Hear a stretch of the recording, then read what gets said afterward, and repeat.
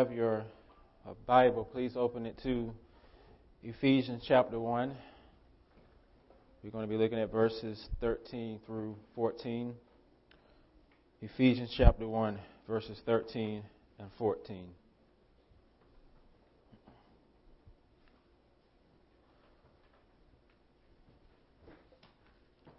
The people of God are chosen.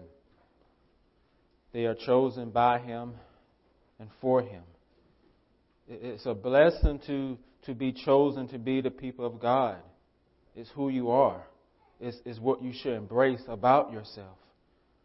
And as I said last week, you're more than the sins you struggle with. You're more than your sufferings. You're more than your persecutions. You're more than your fears. You're more than your insecurities. You're more than your doubts. You're more than your failures. You're more than your successes. You're more than your sickness, your frustrations. You're chosen. As a believer, you are the apple of God's eye, the one in who He delights in. You're His people, His most treasured possession in Christ Jesus. And what a blessing that is. Now, the blessing of being God's people, it doesn't just mean you're chosen. It means something else as well. And Paul shows us what it looks like in Ephesians 1, verses 13 and 14. This is the second part of what it means to be God's people. He says, in Him you also, when you heard the word of truth, the gospel of your salvation, believed in Him, were sealed with the promised Holy Spirit, who is the guarantee of our inheritance until we acquire possession of it, to the praise of His glory. Let us pray. Father, we again pray for your Spirit to come, that He and He alone would minister to our hearts. You are always in tune with our lives, Father. You're never caught off guard. You're not surprised by our struggles.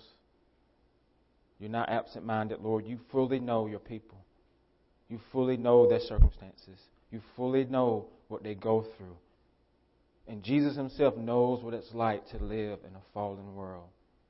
He knows what it's like to be betrayed. He knows what it's like to feel like the world is against you. He knows, and yet He is without sin.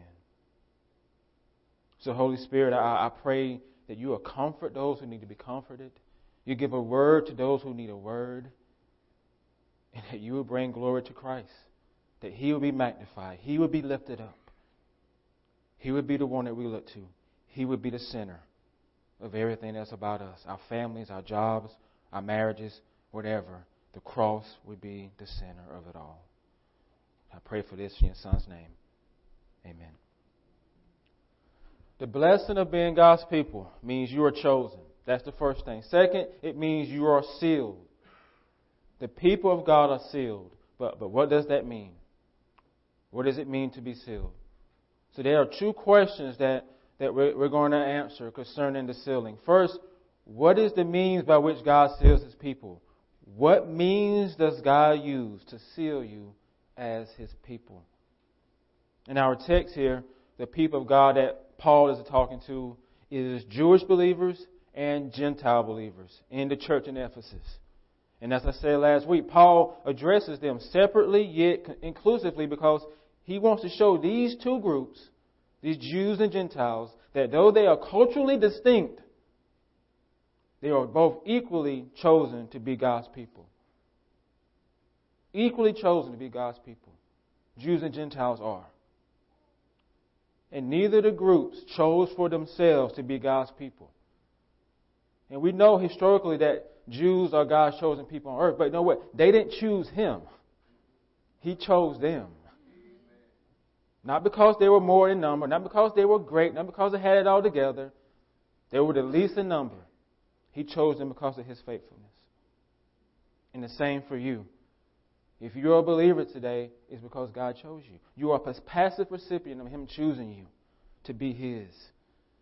And the same is true when it comes to Him sealing you. You don't seal yourself. You receive it. God the Father is the agent. He is the one doing it. And He does it by means of the promised Holy Spirit. In Jesus, you also, when you heard the gospel and believed the gospel, you were sealed with the promised Holy Spirit. The promised Holy Spirit. This phrase that Paul uses, it should take you back to the one who made the promise in the beginning, and that was Jesus. Right? Did He not promise the disciples that He would send them a helper? And this is what Paul is referring to. The helper, the counselor, our advocate, our supporter, our comforter. That's the Spirit. In Luke 29, verses 49 and 48, Jesus tells His disciples, "You are witnesses of these things. And behold, I'm sending the promise of my Father upon you. But stay in the city until you are clothed with power from on high." Clothed with power from on high. The promise of my Father. Who is He talking about? The Spirit. The Spirit. And we know on the day of Pentecost, the Spirit came down like fire, and the disciples were all clothed with power from on high. Please know that the Jews and the Gentile believers in this text, and even you yourself, are clothed with the same power. But do you believe it? That same power that came on Pentecost, that same Holy Ghost power that came, also comes upon you the day you receive Christ as your Savior. Please understand, you don't have to wait to be sealed with the Spirit. You don't have to wait for it. When Paul says, he says, when you heard the gospel and you believe the gospel, you were sealed with the Spirit. He doesn't say it happens over a period of time. It's not like standing in the DMV line where you take a number and you have to wait till your number to be called. That's not what it means to be sealed with the Spirit. It doesn't happen later in your Christian journey in some special service and some special prayer. God seals you with the Spirit the moment you believe. The moment you believe, you have the Spirit.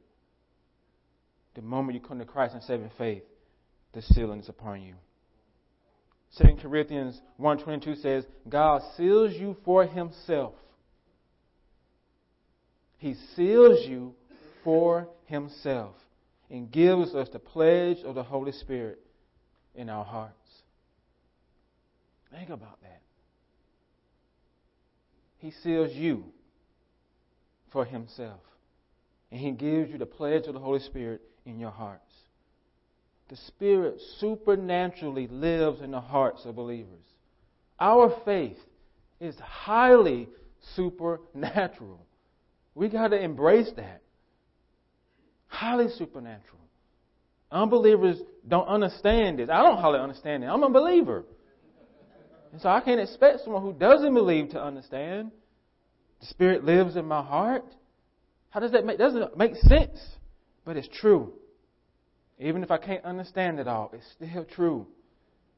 And so that means as a believer, the Spirit will shape your heart. He will mold your heart more Godward. If you want to be more like Christ, that's the Spirit's job to mold you to be more like Christ. You can't do it apart from Him. He's the power that you need. And it's a blessing. Do you embrace it? Do you pray to the Holy Spirit? Do you? Are you sensitive to the Spirit's work in your life? Because here's the thing. You can't embrace anything in the faith apart from the Holy Spirit working in your heart. Now, you can say, I understand it, but in terms of grabbing hold of it, if the Spirit's not working, you won't. You won't. You won't live in grace apart from the Spirit. You won't live in the gospel apart from the Spirit. You won't love your neighbor apart from the Spirit. You won't love your spouse like Christ wants you to love your spouse apart from the Spirit's work in your heart. As believers, we can't treat the Spirit like He's the C team within the Trinity. No, like He's the C team. There is no B or C team. There's only a team. And the Spirit's part of it. And pity the fool who thinks the Spirit ain't on 18. He's part of the 18. You need the Holy Spirit in the Christian life. You need Him. I need Him. If suffering, persecution ever comes to America like it comes to other countries, apart from the Spirit, we won't get through it. Period. Don't be fooled by life here. When it gets hard, if you ain't in tune with the Spirit, you won't get through. Because that's what gets you through. The Spirit working in you, keeping you, holding you, assuring you that though life is hard, you are not abandoned. You don't get there apart from Him. You need it. Cry out to Him.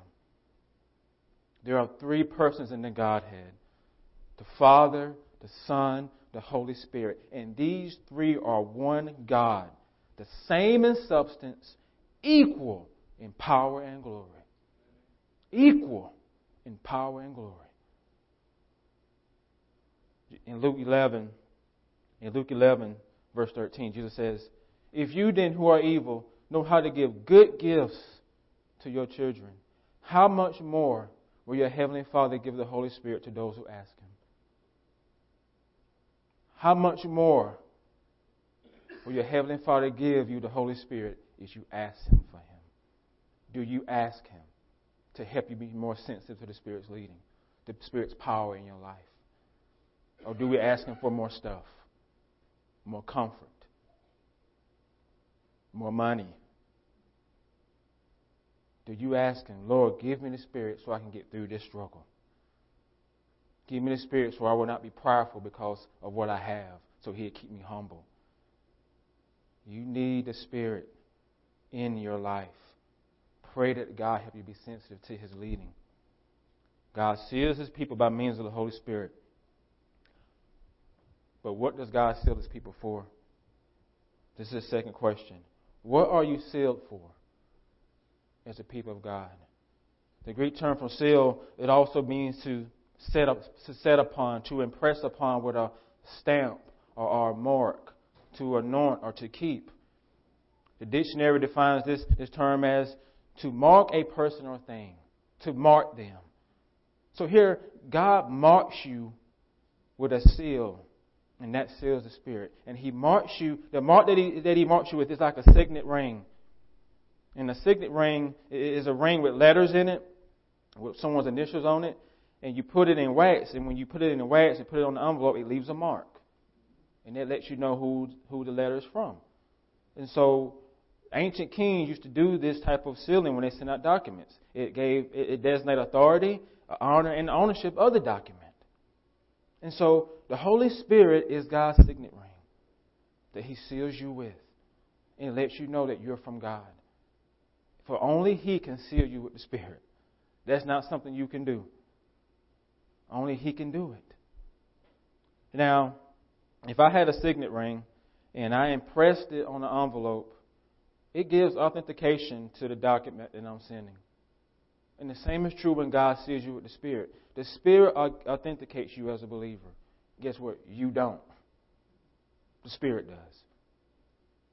The Spirit does. The Spirit authenticates you as being a person of God, a child of God.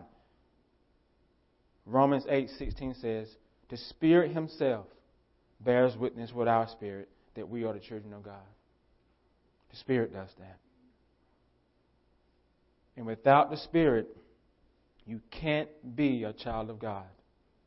Romans 8:9 says, "Anyone who does not have the Spirit does not belong to Christ." If you don't have the Spirit, you do not belong to Christ. So the Spirit is the one who authenticates you as being a true believer. Not you. Not me. It's the Spirit at work in you. If you're bearing fruit for Christ, guess what? Who's allowing you to do that? The Spirit is allowing you to do that. Not because we know a lot of theology, not because we're part of the right church, or we reading the right books, or we listen to the right preachers. It's the Spirit's doing it, working in you and me. It's the Spirit who works saving faith in your heart so you can even receive Christ as your Savior. Remember the quote from the beginning of the service. That which makes me glad is not what I get, but what I am. And what I am depends on the Spirit. Period. What you are depends upon the Spirit working in you. He authenticates you. Second, God seals His people for a distinction. God marks His people for distinction. What do you mean by that, Alex? I'm going to explain. All human beings are created in God's image. Therefore, all of us, even non-believers, we are worthy of dignity, value, and self-worth because everybody is created in God's image. Every human being shares that in common. But there is also a distinction among us as human beings. Not all of us have the mark. Not all of us have the seal. Only God's people are sealed with the Holy Spirit. So there's a distinction. So God's people are sealed for distinction. And that means you are the only ones who can bear witness to God's work in this world. You, His people. The unbeliever cannot. You're the only one who can bear witness to the goodness of Christ. The unbeliever cannot. Don't gloss over that. Don't treat it lightly. In Christ, you also, when you heard the gospel and believed the gospel, you were sealed with the Holy Spirit. Paul's talking to believers, Christians.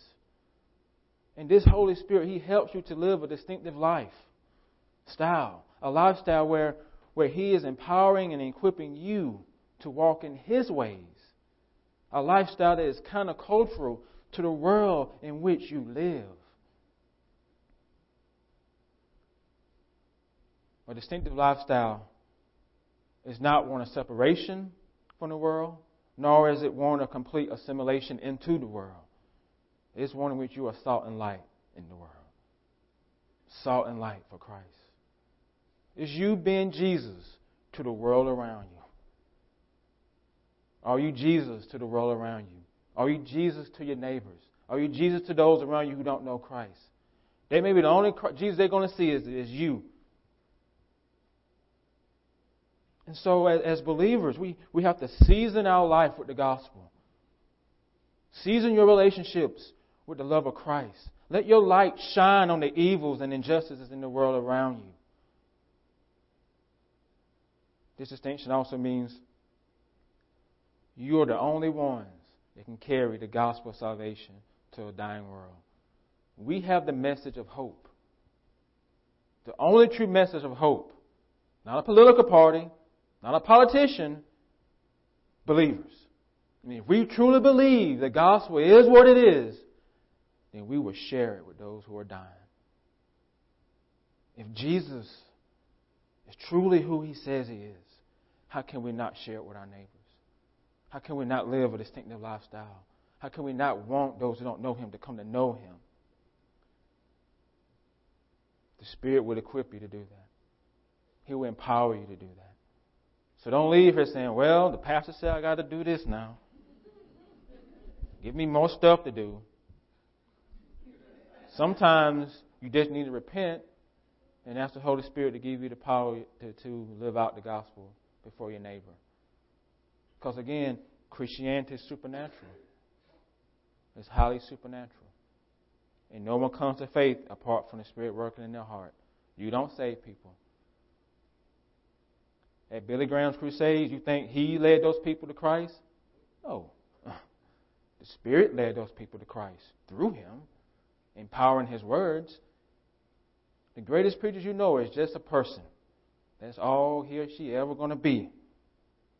We're vessels, we're tools for God. And that's it. The Spirit is the one doing it through us. You are clothed with Spirit. You are clothed with power from on high. No human being, other human beings in the world have this power. You're the only one to have the Spirit living in your heart. And that's a blessing. Blessing from your Father on high. The Spirit will work in you to help you live a life that is distinctive. One of the oldest Christian communities in the world is in Mosul, which is located in northern Iraq. I didn't even know this until I started reading about it. This Christian community has been here for centuries, over 1,700 years. This little community in Iraq have had a Christian community there. 1,700 years. The first believers were converted in this region in the 2nd century. Think about that. In a country that is not known for Christianity, has a Christianity presence there since the 2nd century. But this community is now under attack. They are being systematically eradicated from this part of the world by a group that is trying to eradicate them.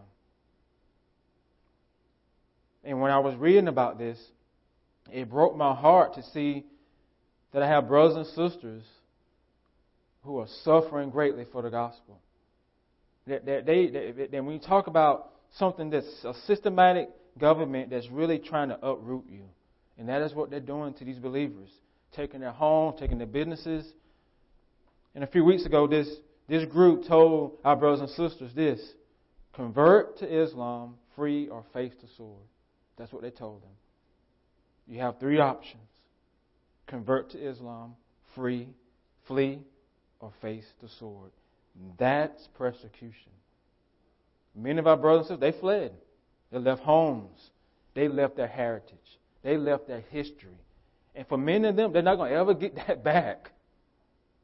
Churches were turned into mosques. A tomb that was known to be the tomb of Jonah was blown up. That's persecution. That's suffering. And many of us don't even come close to such persecution. Ramey, who was one of our believers, one of our fellow believers who had to flee, he said in an interview, "We as Christians were here for generations. Our ancestors lived here for thousands of years, and it wasn't easy to leave. It wasn't easy to leave." As Christians in the West, we need to be salt and light for our brothers and sisters here. Pray for them. If there's any, write letters to our government if that's what God leads you to do. But they are our brothers and sisters, and we should not be silent about their suffering. We should speak out. Pray for them. And even though they are leaving behind material values, their homeland, their heritage, their businesses, and even though their Christian community heritage is being wiped out in this part of the world, there's one thing this group cannot take from them. And that is their position in God's kingdom. And this is the one thing that you won't lose when hard times come to America. Maybe it will come at some point. But who you are in Christ, your position in God's kingdom, your heritage in God's kingdom will not be wiped out. It is secure. Because we, as Western Christians and our Christians over in Iraq, are sealed for security. God marks His people for security. That's the third thing that what it means to be sealed for God. He seals you for security. He says believers are sealed with the Holy Spirit, who is a guarantee of our inheritance. A guarantee of our inheritance, like a down payment, a deposit, or a pledge. So the Spirit is a down payment towards all that God has for you is going to come to you. Brian Chappell says, the Spirit serves as the guarantee of all God's purposes in your life. He is the security deposit that you will get your heavenly inheritance. And the inheritance that Paul is talking about here is not the good life. It's not the American dream. It's eternal life. Heirs in God's kingdom by faith in Christ alone. This means the eternal people of God are eternally secure no matter what they lose and suffer in this life. You are eternally secure. In failing health, you're secure. Please know that. Please know that. That no matter what you go through, no matter what is happening in America, no matter what we feel like we're losing culturally as Christians, there's one thing we won't lose. Is who we are in Jesus. and our position in His kingdom. Because we are sojourners. If this is as good as it gets in this here, then we're missing out. We're sojourners, moving along through glory. Like Christian in John Bunyan's book, The Pilgrim's Progress. That's who we are. On July 26th, I did a memorial service for Butch's mom here at the church. And when I was talking with Butch, he told me this about his mom. He said, the promise of eternity she held on to. The promise of eternity she held on to. That's what she held on to. When she was struggling with cancer, before she was struggling with cancer, and on her deathbed, the promise of eternity she held on to. And what is the promise of eternity? The promise of eternity is this, is that Jesus loves His people with a love that bears all things, believes all things, hopes all things, endures all things. And His love for His people will never end. That means nothing in all creation will be able to separate you from the love of God that is in Christ. You're secure, people. You're secure. In your sickness, you're secure. In your disappointments, you're secure. In your hardships, you're secure. In your struggles, you're secure. In your sufferings, you're secure. In the ups and downs of life, you're still secure. When persecutions come, you're still secure. You're good. Your inheritance is going to come to you. And in God's economy, there's never a recession. You're going to get what's coming to you in Jesus. You will. And finally, what does God seal His people for? Finally, He seals us for ownership. For ownership. He marks His people for ownership. This means you belong to God. You belong to Him. Every part of your life, from the biggest to the smallest, is His. The mark of ownership means you are under His lordship and His kingly rule. As the people of God, as those who have faith in Christ, you live in His kingdom according to His agenda, His purpose, His will, and His values. And all those things are good. The way you view family, the way you view education, the way you view politics, the way you view government, culture, marriage, relationships, sex, sports, wherever, must align with the way God views those things.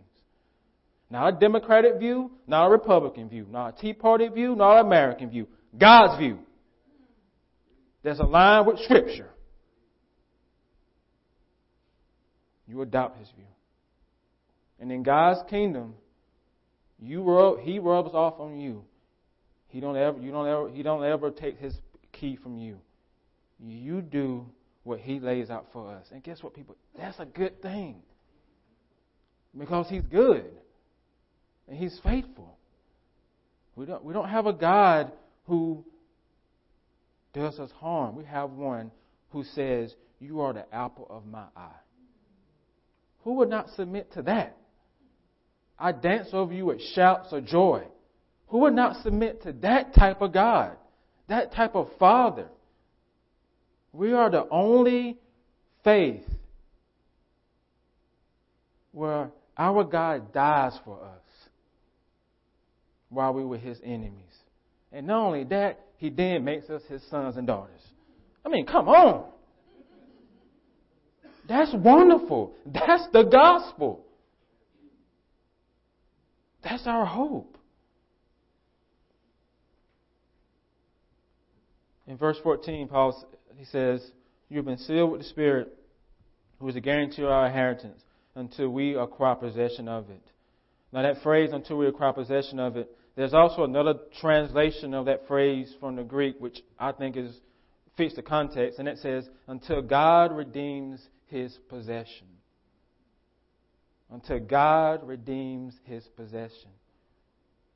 You've been sealed with the Holy Spirit, who is a guarantee of your inheritance, until God redeems His possession. Who is God's possession? That is you. That is you. until He redeems the possession. That means, guess what? Redemption has not fully come yet. It has not come as an entirely yet. We experience it, but full redemption comes when Christ returns. And that's what we're all longing for, right? For full redemption. And the beautifulness of God's redemption is that it's more than just salvation of souls. It's more than just salvation of sinful people. It's a holistic redemption. It applies to all of creation. Dr. Anthony Bradley writes, God's ultimate work of redemption in Christ includes people, places, and things. People, places, and things. God is working redemption into every area of your life, into every area of His creation. And so those who are under His ownership, under His lordship, should work and want to see the same things. You want to see redemption. That's why we don't break away from culture. We stand up for truth and we fight. That's why we want to see people set free from generational sins because of redemption. That's why we fight against poverty. That's why we stand up against injustice. That's why when we see evil, we say that's evil. That's why we do it. Because God is at work redeeming His creation. And guess what? You are the only agents of that redemption in this world. You. His people. The only ones. Because guess what? The church can do what the government can't do. We can minister to people's souls. We can give them true freedom. We can. And that's our role here. Not to be silent, but to be about the Father's business that Jesus said He was. And the Father's business is the redemption of souls. Healing to brokenness. Restoring broken marriages. Restoring broken families. Seeing people set free from addictions.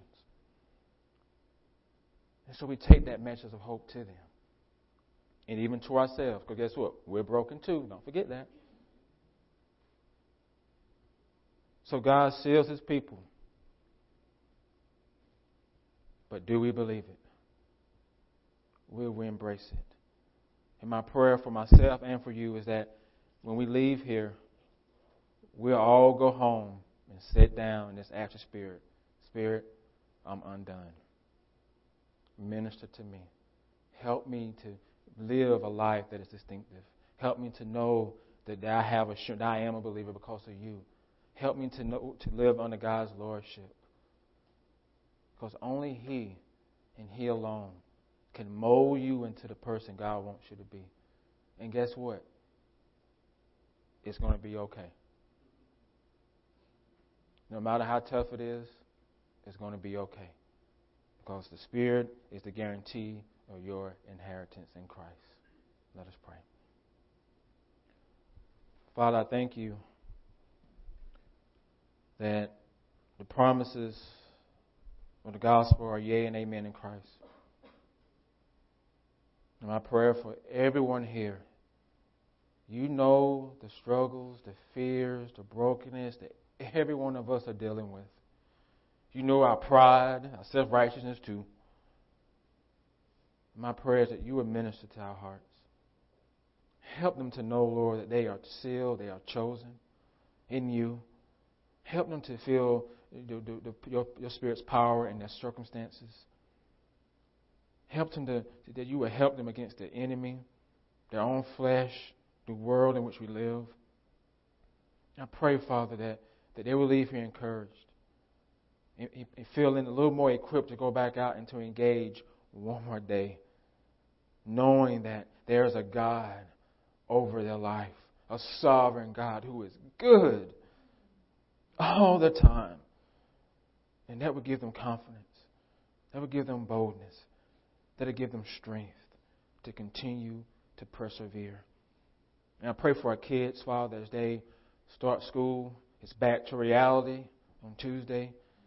And I pray for them that You will watch over them, that You will protect them, that You will let them have a good year this year. I pray for our teachers, our principals, our school board, our superintendents, that You will watch over them, So, Lord, be with our babies, Father, as we send them out and for a good school year. And I pray for all this in your Son's magnificent name. Amen.